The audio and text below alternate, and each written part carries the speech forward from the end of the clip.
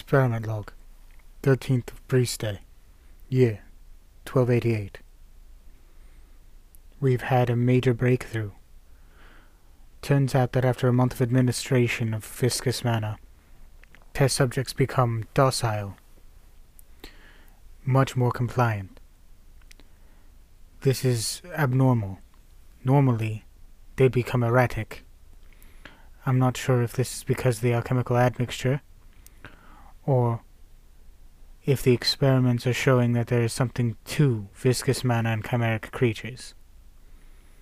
For that reason, I've decided to remove the alchemical admixture in hopes that either the docile subjects will go back to their frenzied state, or frantic state I should say, or, in more hopes, that they'll remain docile.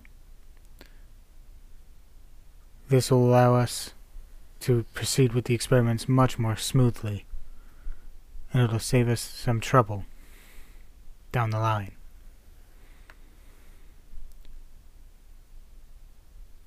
I'm trying my best here to allow only 3 subjects, only 3 volunteered, and 1 was always a problem until now. Not sure if this is a good sign. End log.